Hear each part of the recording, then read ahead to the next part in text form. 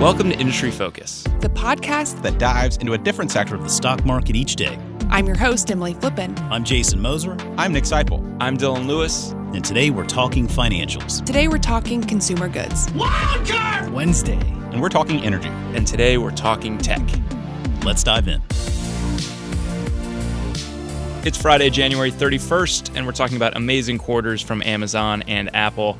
I'm your host, Dylan Lewis, and I'm joined by Fool.com's Evan New. Evan, we are both shareholders of Apple and Amazon. It's kind of fun to see the earnings reports come in from companies that you know, especially when they're good.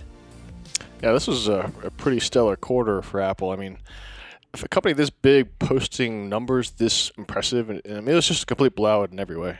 They are one of those companies that seems to defy the law of large numbers. You know, the idea that growth gets harder and harder the bigger you get because the denominator gets larger and larger. And yet, to your point, total revenue up 9% to an all-time record, almost $92 billion. That's insane. Right. In other words, they sold over $1 billion worth of stuff every single day throughout the quarter on average, which is just kind of incredible to think about. Yeah, you can't really put it in those terms for too many other companies. Revenue. Or the only ones you can, or it's like Walmart, who sells everything, and then ExxonMobil, which sells like gas, which you need for your car. Yeah, Apple's in pretty good company there. So record on the top line with the revenue growth that we saw. Also, another record on the bottom line, net income over $20 billion, $22.2 billion, or $5 a share.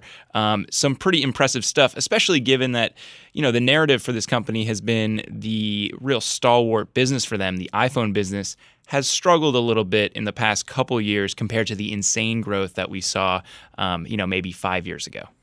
Right. I mean, throughout 2019, every quarter they were posting these, quarterly declines, pretty much every single report. So now the iPhone business has returned to growth. Of course, they don't disclose units anymore, but iPhone revenue was up 8% to $56 billion. And it's really being driven by iPhone 11, not the Pro models, because the iPhone 11, like the standard $700 one, is really just selling very well. It's been the top-selling model every week, according to CEO Tim Cook. And we know we've been hearing lots of kind of third-party reports to that effect, saying that this device is selling really well in China, really well in lots of pretty much every market around the world. So that device is just doing really well. And now the installed base of active devices has now reached 1.5 billion, which is up 100 million from a year ago. Again, just a staggeringly crazy high number for a company to reach. That's insane market penetration. We like to talk about iPhone, and we like to check in on the iPhone segment because that's the moneymaker for this business. But most people that have been following this company for a while know that the future and really what the company has been focusing on recently is the services segment because it's high margin and it gets them away from reliance on a single product. Let's check in on that. Right, so services growth this quarter is actually a little bit more modest. It actually came in slightly below expectations, and we're seeing a little bit of deceleration in the growth here, both on a year-over-year and a quarter-over-quarter basis. But one thing to keep in mind is that a lot of these products that they sold over the holidays were, people giving gifts for the New Year's or holidays and Christmas and things like that. So that's kind of near the end of the quarter. So there might be a little bit of a lag there before the services monetization kicks in. But all that being said, services revenue did hit a new record of $12.7 billion for the quarter, and there are now 480 million paid subscriptions across all of Apple's platform, which is the 9th consecutive quarter where they've added, solid 30 million. And last year they set a goal saying, hey, we're going to hit 500 million at some point in 2020, and now they're saying that's probably going to happen this quarter, since if you're adding another 30 million, that gets you over 500. And they set a new goal saying we're going to hit 600 million by the end of 2020, which is kind of the same rate of like 30 million a quarter. And I'm also kind of curious of why we're not seeing any acceleration in the growth of paid subscriptions, particularly when you think about how many services they've been launching over the past year or two. So for diving into that segment a little bit, I think it's probably worth doing. We talk about services, we talk about the subscription. There's a lot of different stuff that gets thrown in there. We've seen them kind of launch some digital streaming ambitions. We know that some of the Apple Music stuff also plays in there. Is there anything else that's really big in that market? I mean, there's a lot going on. There's a lot of moving parts. I mean, Apple TV Plus is kind of one of the more high-profile services to launch. Of course, they're giving away a free year of it.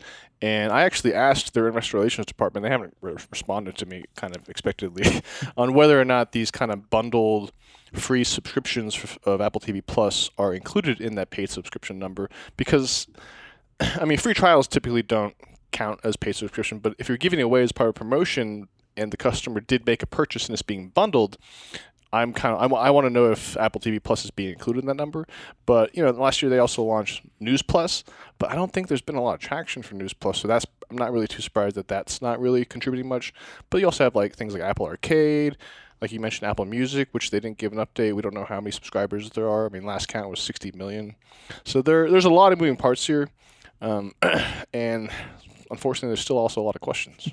That's why I love reading your earnings takes on Apple, but really your analysis on almost anything, Evan, because you dig in and you get into some of the nitty-gritty, some of the disclosures and the footnotes that a lot of people tend to gloss over. I hope you get an answer on that so we can follow up. But nice to know that you're asking the hard questions of investor relations. We appreciate you doing your service over there. Trying. Why don't we talk a little bit about wearables too? I mean, this is a business that I think for any other company would be pretty meaningful and a pretty big contributor to the overall direction of the company. For Apple, it's kind of an afterthought. Yeah, so CEO Tim Cook, he does this really annoying thing where he compares the wearables business to the Fortune 500. And he's been doing this for years. And instead of just giving us like a straightforward disclosure of like, oh, this is how much we're bringing in, he just uses this roundabout way. So now he says that wearables is the size of a Fortune 150 company, which is another way of saying that revenue over the past year has been about $21 billion. And I mean, that's pretty impressive when you consider the fact that they only started the wearables business in mid-2015 when the Apple Watch first shipped. So, I mean, that's only been like 5.5 years, and they're already at a $21 billion business. The broader wearables, home, and accessories segment, which includes wearables, hit $10 billion for the first time. And of course, the bulk of that is these wearables like AirPods Pro, which is suffering from supply constraints because the demand is just so strong. Of course, that's a good problem to have. Apple Watch Series 3, which is 2 years old, is still actually selling very well because Apple kept it in the lineup, but then they dropped the price last fall to $200 when they launched the Series 5. And Series 3 is also still under supply constraints because demand is going pretty well. I think just anecdotally looking at the AirPods product, there was a period immediately after they launched it where I didn't really see too many people using the product. The people that tended to have them were the early adopters, the people that would be buying a lot of iDevice type stuff anyways, but they didn't really seem to hit the mainstream. And I think over the last 6 to 12 months, that's totally changed. I see them so much more in the office. I see them so much more on the DC Metro. It seems like that is becoming a bankable product for them in a way that maybe it didn't when it first launched. Yeah, I agree. I think it did take a little bit of time for the adoption to kind of get to this mainstream phase. But at this point, yeah, I mean, you see them everywhere. And I think we talked about this on a previous show, but like even kids nowadays are like all about the AirPods, even though they're like $160. But the AirPods Pro are even more expensive. Those are $250, and those just launched during the quarter. And people are loving those too. Like, if you read what people are saying about them on social media, and just like same thing, you see them everywhere. And I mean, it's all part of this growing wearables business. They also have some Beats products that are wireless wearable devices as well. But overall, I mean, they're just really executing very well on putting these out there. And even right now, if you go to try to buy AirPods Pro on the website, I think it's like a month delay because they're so backed up. The brilliance of AirPods, I think it just kind of shows how good Apple is with branding, because you immediately recognize them when you see someone, whether it's walking down the street or in the office or, like I said, on the metro or something like that. It's like basically an advertisement for the product. They've done such a good job of making them so easily identifiable and so sleek that in the way you might expect for Apple, it's hard to miss. You know it when you see it, and it seems like it's finally resonating with customers. It gives them another nice wearables product to be able to tout and show off and kind of help build up that revenue base. Evan, we cannot talk Apple without also talking about share repurchases. They are pretty much the most aggressive share repurchaser in the market right now. Why don't we check in on their buybacks?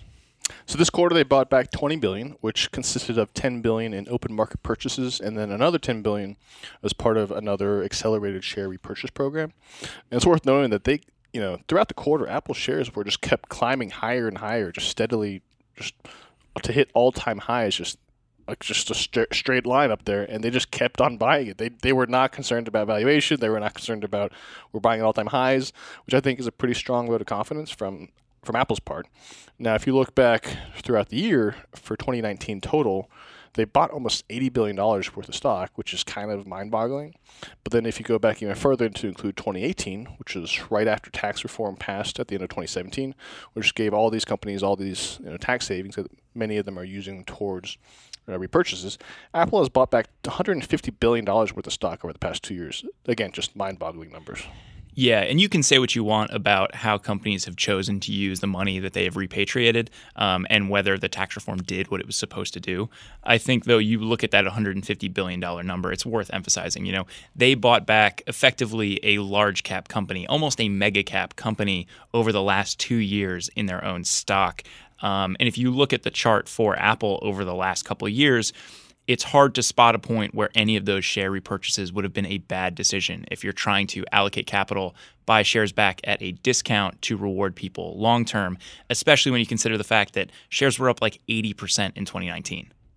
Right. I mean, without getting too into the politics of the tax reform, companies are going to do what's in their best interest. And if they think that the best thing to do with their extra money is to buy back shares, that's what they're going to do. But, Apple's at least rich enough, they have so much money that they can at least invest in the U.S. economy at the same time as they're buying back this insane number of shares. So, Evan, so much of the narrative over the past week, 2 weeks or so, has been the coronavirus and all of the companies that have exposure to China and how that might affect their business.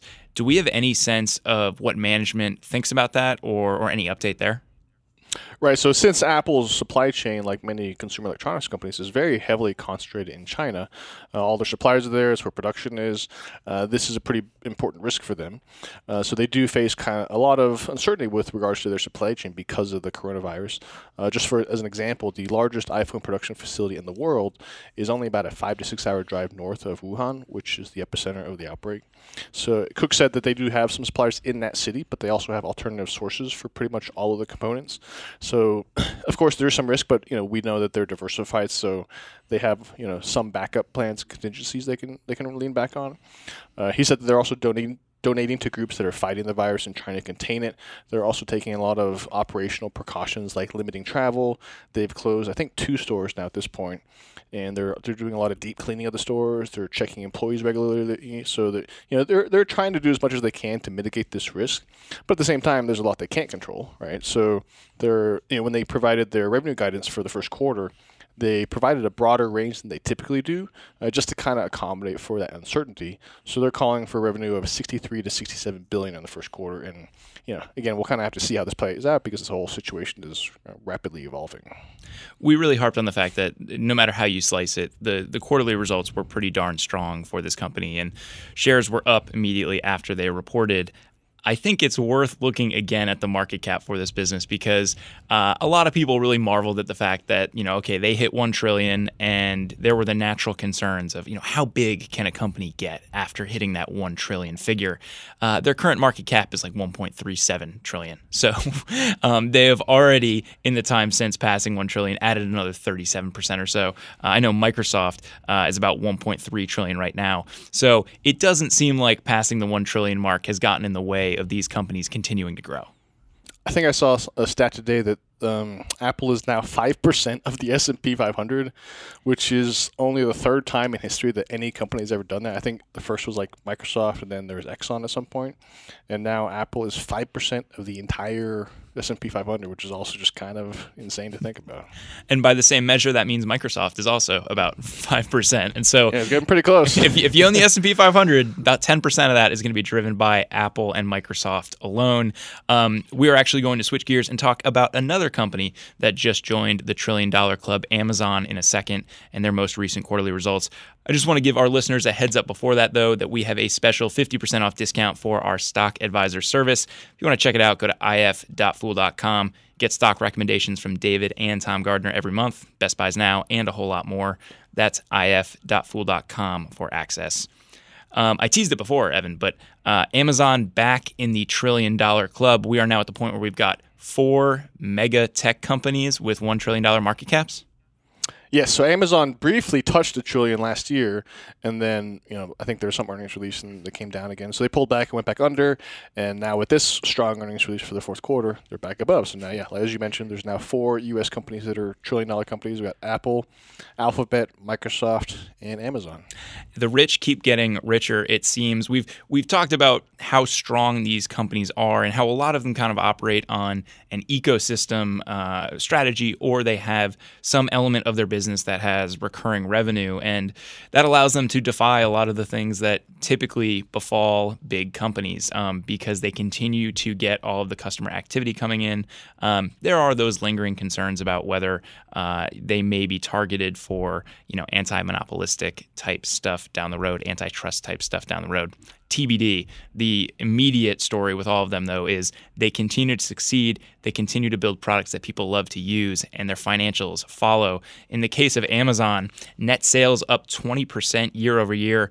Pretty impressive. Free cash flow up over 30% year over year. Maybe the dud in this report was that operating income was only up 2% for the quarter, and I think that really has to do more with where they're investing their money rather than the long-term trajectory of the business. Right. I think Amazon investors are very familiar with how Amazon runs their business, which is they're constantly investing in business and future growth and infrastructure and things like that. And in this case, the top priority right now is just the one-day shipping and all the kind of logistics and infrastructure necessary for that. But I think it's clearly showing that by doing that, they're really accelerating sales growth and getting more people to keep buying on the platform because you're getting stuff the next day. I mean, I did all my holiday shopping on Amazon. Yeah, and if you want a sense of how that affected the financials, in North America, sales up 20%, but operating margin shrinking from 5% the year prior to about 3.5%. That comes with them heavily investing in their supply chain and their infrastructure in order to get those packages to people when they want them. Looking at some of the other big segments for them, AWS sales up 33% for the quarter. This is their cloud infrastructure business, the industry-leading service that they offer.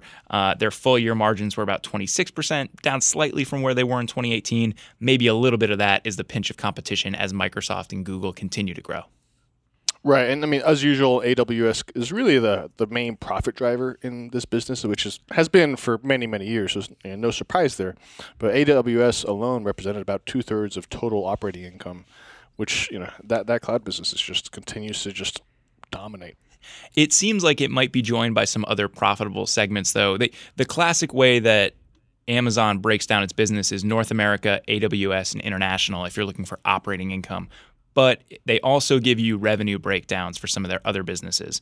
And they have 4 segments with 30% growth or higher. AWS is one of them. The other ones are third-party seller services, subscription services, and other. And others, for the most part, they're advertising services. So with all of these, you have generally pretty high-margin businesses that are growing at over 30% year over year. And if you look at their contribution to overall revenue, Q4 2018, these segments combined for 39% of revenue. This quarter, it was 42%. So they are becoming a larger and larger piece of the pie because they're growing faster than the core e-commerce business, even though the e-commerce business is growing 20% year over year. But we're not really seeing the impact on the overall financials right now because of those heavy investments that they're making on one-day and same-day shipping, and because the international segment continues to be a little bit of a money pit for Amazon. Right, I think they're putting a bunch of money into like India and some of these emerging markets, which, those investments will take quite a long time to pay off, but I'm sure that they will eventually. I mean, the advertising business is also pretty exciting because there's that famous quote from like many years ago where then Google CEO Eric Schmidt said that Amazon was its biggest competitor, which is just because if you're looking for a product to buy, you just go straight to Amazon nowadays. And that's really what's driving a lot of the growth. And I think there's been, some consumer behavior change in that, like, that's happening more and more often. Like, instead of going to Google and searching for something that you're interested in buying, you just go straight to Amazon. And that's just driving this advertising business like crazy. Yeah, the marketers would look at that and say, when people go to Amazon, they have purchase intent. There are times where people on Google in the search results are looking a little bit more for information. They might also be looking for products. But if you're on Amazon, you are there to buy something. And I think marketers know that. I think people trying to buy ads know that. And so it's a very lucrative ad business for them to operate. One of the more staggering numbers for me from this report was the check-in on Prime membership. Right, so they said that they have 150 million paid Prime members worldwide now. And to put that number and kind of the growth into perspective, Prime was first launched in 2005. And they didn't say until 2018, early 2018, that they hit 100 million members. So it took 13 years to get the first 100 million, and then less than 2 years to get the next 50 million. So like, that growth is just exponentially, that's like an S-curve growth right there. Yeah, and I think it would be tempting to look at a company like Amazon and say so much of the growth has been realized. I think that Prime membership is a great example where, yes, a lot of the growth has been realized, but they've been able to add so many people to the platform that it's still pretty meaningful. And once you bring those people in, they start interacting more with the e-commerce side. They start signing up for digital services. There are all these things that they can start tacking on and adding to the overall value for that individual customer. I saw this great tweet from frequent IF contributor Brian Feroldi talking about all these different times where people might have said, oh, I missed the boat on Amazon. And when he said it himself too, kind of marking that on this chart over time. And you could have bought fairly recently and still been sitting on pretty good gains. I think that's the case for a lot of these big tech companies. We tend to think of them as being too big to put up good results. And yet, Microsoft, Amazon, Alphabet as well, they have these killer cloud businesses that are growing really fast and they're super high margin. So even though they're huge as a company, there's still a lot of growth ahead of them. Back when I was starting my career as a stockbroker in financial services, I had Amazon at $60 back in 2008, 2009, kind of around the time of the Great Recession. And I sold out for a small profit, and I've always kicked myself. I mean, I ended up buying back in a year or two, maybe 3, some point recently, but still always beat myself up because I let it go at $60. It's at $2,000 now. That reminds me a little bit of the piano story too, Evan. Yeah, exactly. What was it? The $1 million piano for your dad? My parents, back in 1986, my dad wanted to buy Microsoft stock, and my mom said, no, we should buy the kids a piano. And they ended up buying the piano. My dad ended up buying Microsoft stock the next year. But yeah, if he had basically bought it that when he first wanted to, that piano is probably, it's actually probably more closer to $5 million plus at this point, because because Microsoft is also at all-time highs. They reported a strong quarter also. Well, that's the power. He still owns that position that he bought in 1987 today, and it's enormous. Well, that's the power of compounding, and I think why we say so often, the second best time to invest is now. The best time to invest is yesterday with a lot of these companies. But all to say, it's not too late to hop in with a lot of these businesses. They're putting up great results, but they continue to grow very quickly, and they are market leaders that are going to be very difficult to unseat. Right, and Amazon knows it all ties together. This one-day shipping stuff is really driving Prime membership growth, and Prime members are just going to keep using it. I think they said that they were allocating $1.5 billion in the fourth quarter to invest in one-day delivery. They ended up investing slightly less than that, and now they're expecting another $1 billion in Q1. So, they're definitely in it for the long game, and it is, they're executing very well. It's all starting to pay off. All right. So we're going to wrap our company discussion there. I tell folks every week on the podcast that if they leave us a 5-star review, I will read it on the air. We have a couple ones from the past week coming in. This one from Brady and Gabe's parents. As someone who listened to every episode of Market Foolery, Motley Fool Money, and Rule Breaker Investing, I was surprisingly slow to embrace the IF podcast. That said, the new cadence and maturity of the hosts and the continued development has me hooked. Keep up the great work. I'm a net promoter of all your work. And I appreciate that. I think after reading this review, I went back and listened to some old episodes that I've done. I've been podcasting now for The Fool, I think for 4.5 years. And the early episodes didn't sound great. Evan, I think you did a lot of the heavy lifting back then when we were doing some of those shows together. And I appreciate all the listeners that have kind of bared with us as we've gone through and continued to hone the craft and tried to work to bring you better and better content. It just as another case in point for some of the stuff we're trying to do. Over the last year, the sound quality with our remote guests has gotten better and better and better. So much of that is thanks to the work of Austin Morgan and getting some great mics out there to our folks like Evan that are remote, having them record locally rather than doing things over Skype. So we're trying to make things better all the time. I want to hear Evan as well as I can when we're doing these shows together because I know he can hear me crystal clear when we record later. So appreciate everything that we're doing there, and I appreciate the love. We also got a great review. This might be one of my favorite reviews of all time from Q Reator or Creator, hard to say. But Creator writes in, I became a basketball fan back in the 80s. This was a time when the Celtics-Lakers rivalry ran hot, and I rocked the fanny pack because it was so useful and socially acceptable. I knew the teams, the rosters, the bench players, the strategy, and the tactics employed, and marveled at the play. But the thing that made all of that understanding possible for me was my friends who were also fans and the courtside commentary of the legendary Chick Hearn, their Lakers radio and TV commentator who shared his decades of experience and made every game, even the hard losses, more fun. The industry-focused team delivers the same type of energetic, fun, and expert commentary on business topics every day. This makes it possible to keep up to date with my favorite companies and learn stunning amounts on industries I never knew or cared about before. Entertaining and educational, the IF team is fantastic at putting together professional quality content that outstrips any of the other discussions I have found in the financial media. I can't recommend them more highly. Fanny packs, however, not recommended. Maybe they'll make a comeback next season. I love that note so much. It's a great metaphor, and it's really awesome to hear that that's the kind of impact that we can have on folks. I will say to that, I'm seeing people rock fanny packs in Washington D.C. So I don't know what things look like out there in Colorado, Evan, but it seems like fanny packs might be on their way back over here. I don't think they're. I don't see them here, but I have to admit my wife bought one a couple years ago, and I kind of made fun of her a little bit for it. I've noticed over the last couple months, we're seeing a lot of the stuff from the 90s kind of start to work their way back in. Like kind of the big, clunky Fila shoes and the acid wash jeans and baggy fits. Visco girl stuff. The Visco girl stuff. You heard all this stuff with the kids and the Visco and like...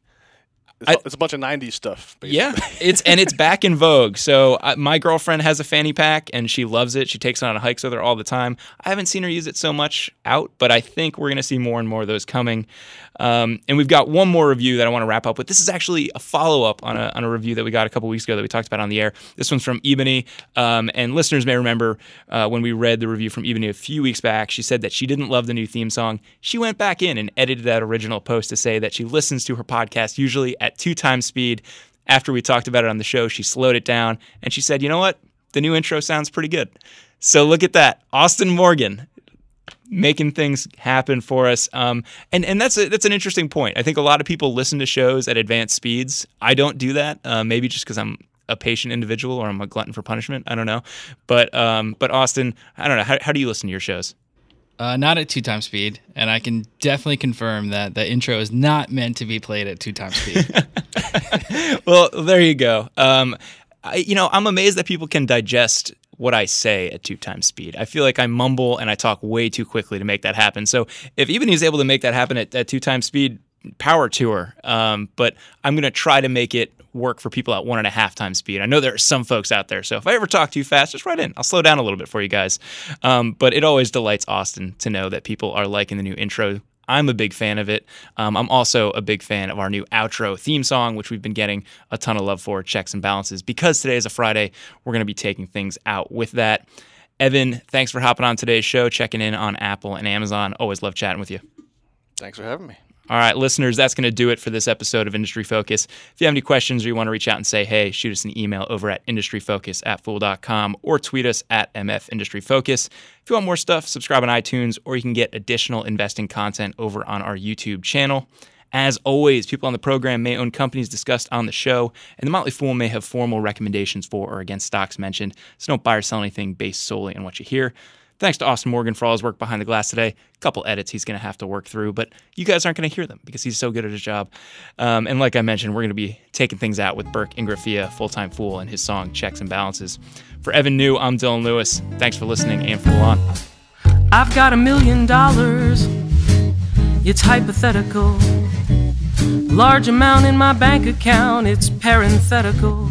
The money I'm made of is theoretical, so in theory I've got it good. My fat wallet is on a diet. My balance sheet is lopsided. My income statement is keeping silent, but let's keep one thing understood. I need checks, I need balances. Life's a mess with financial challenges, checks and balances. When things get tough, do you do it for money or do you do it for love? My cold hard cash is soft and tropical. My deep pockets are merely topical. I hit the big time, it was microscopical, but don't you get it, I am no fool.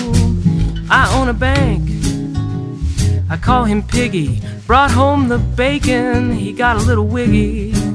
Cracked him open, what a pity. His inner life was pitiful. I need checks, I need balances. Life's a mess with financial challenges. Checks and balances. When things get tough, do you do it for money or do you do it for love? I know a cheapskate always has a headache trying to get something for free. None more wiser is the miser, always lives in misery. I'm cashing in on triple coupon. Soup Kitchen's calling, saying the soup's on. I sing for my supper and get my groove on. I still know how to have fun. I need checks, I need balances. Life's a mess with financial challenges. Checks and balances. When things get tough, do you do it for money or do you do it for love?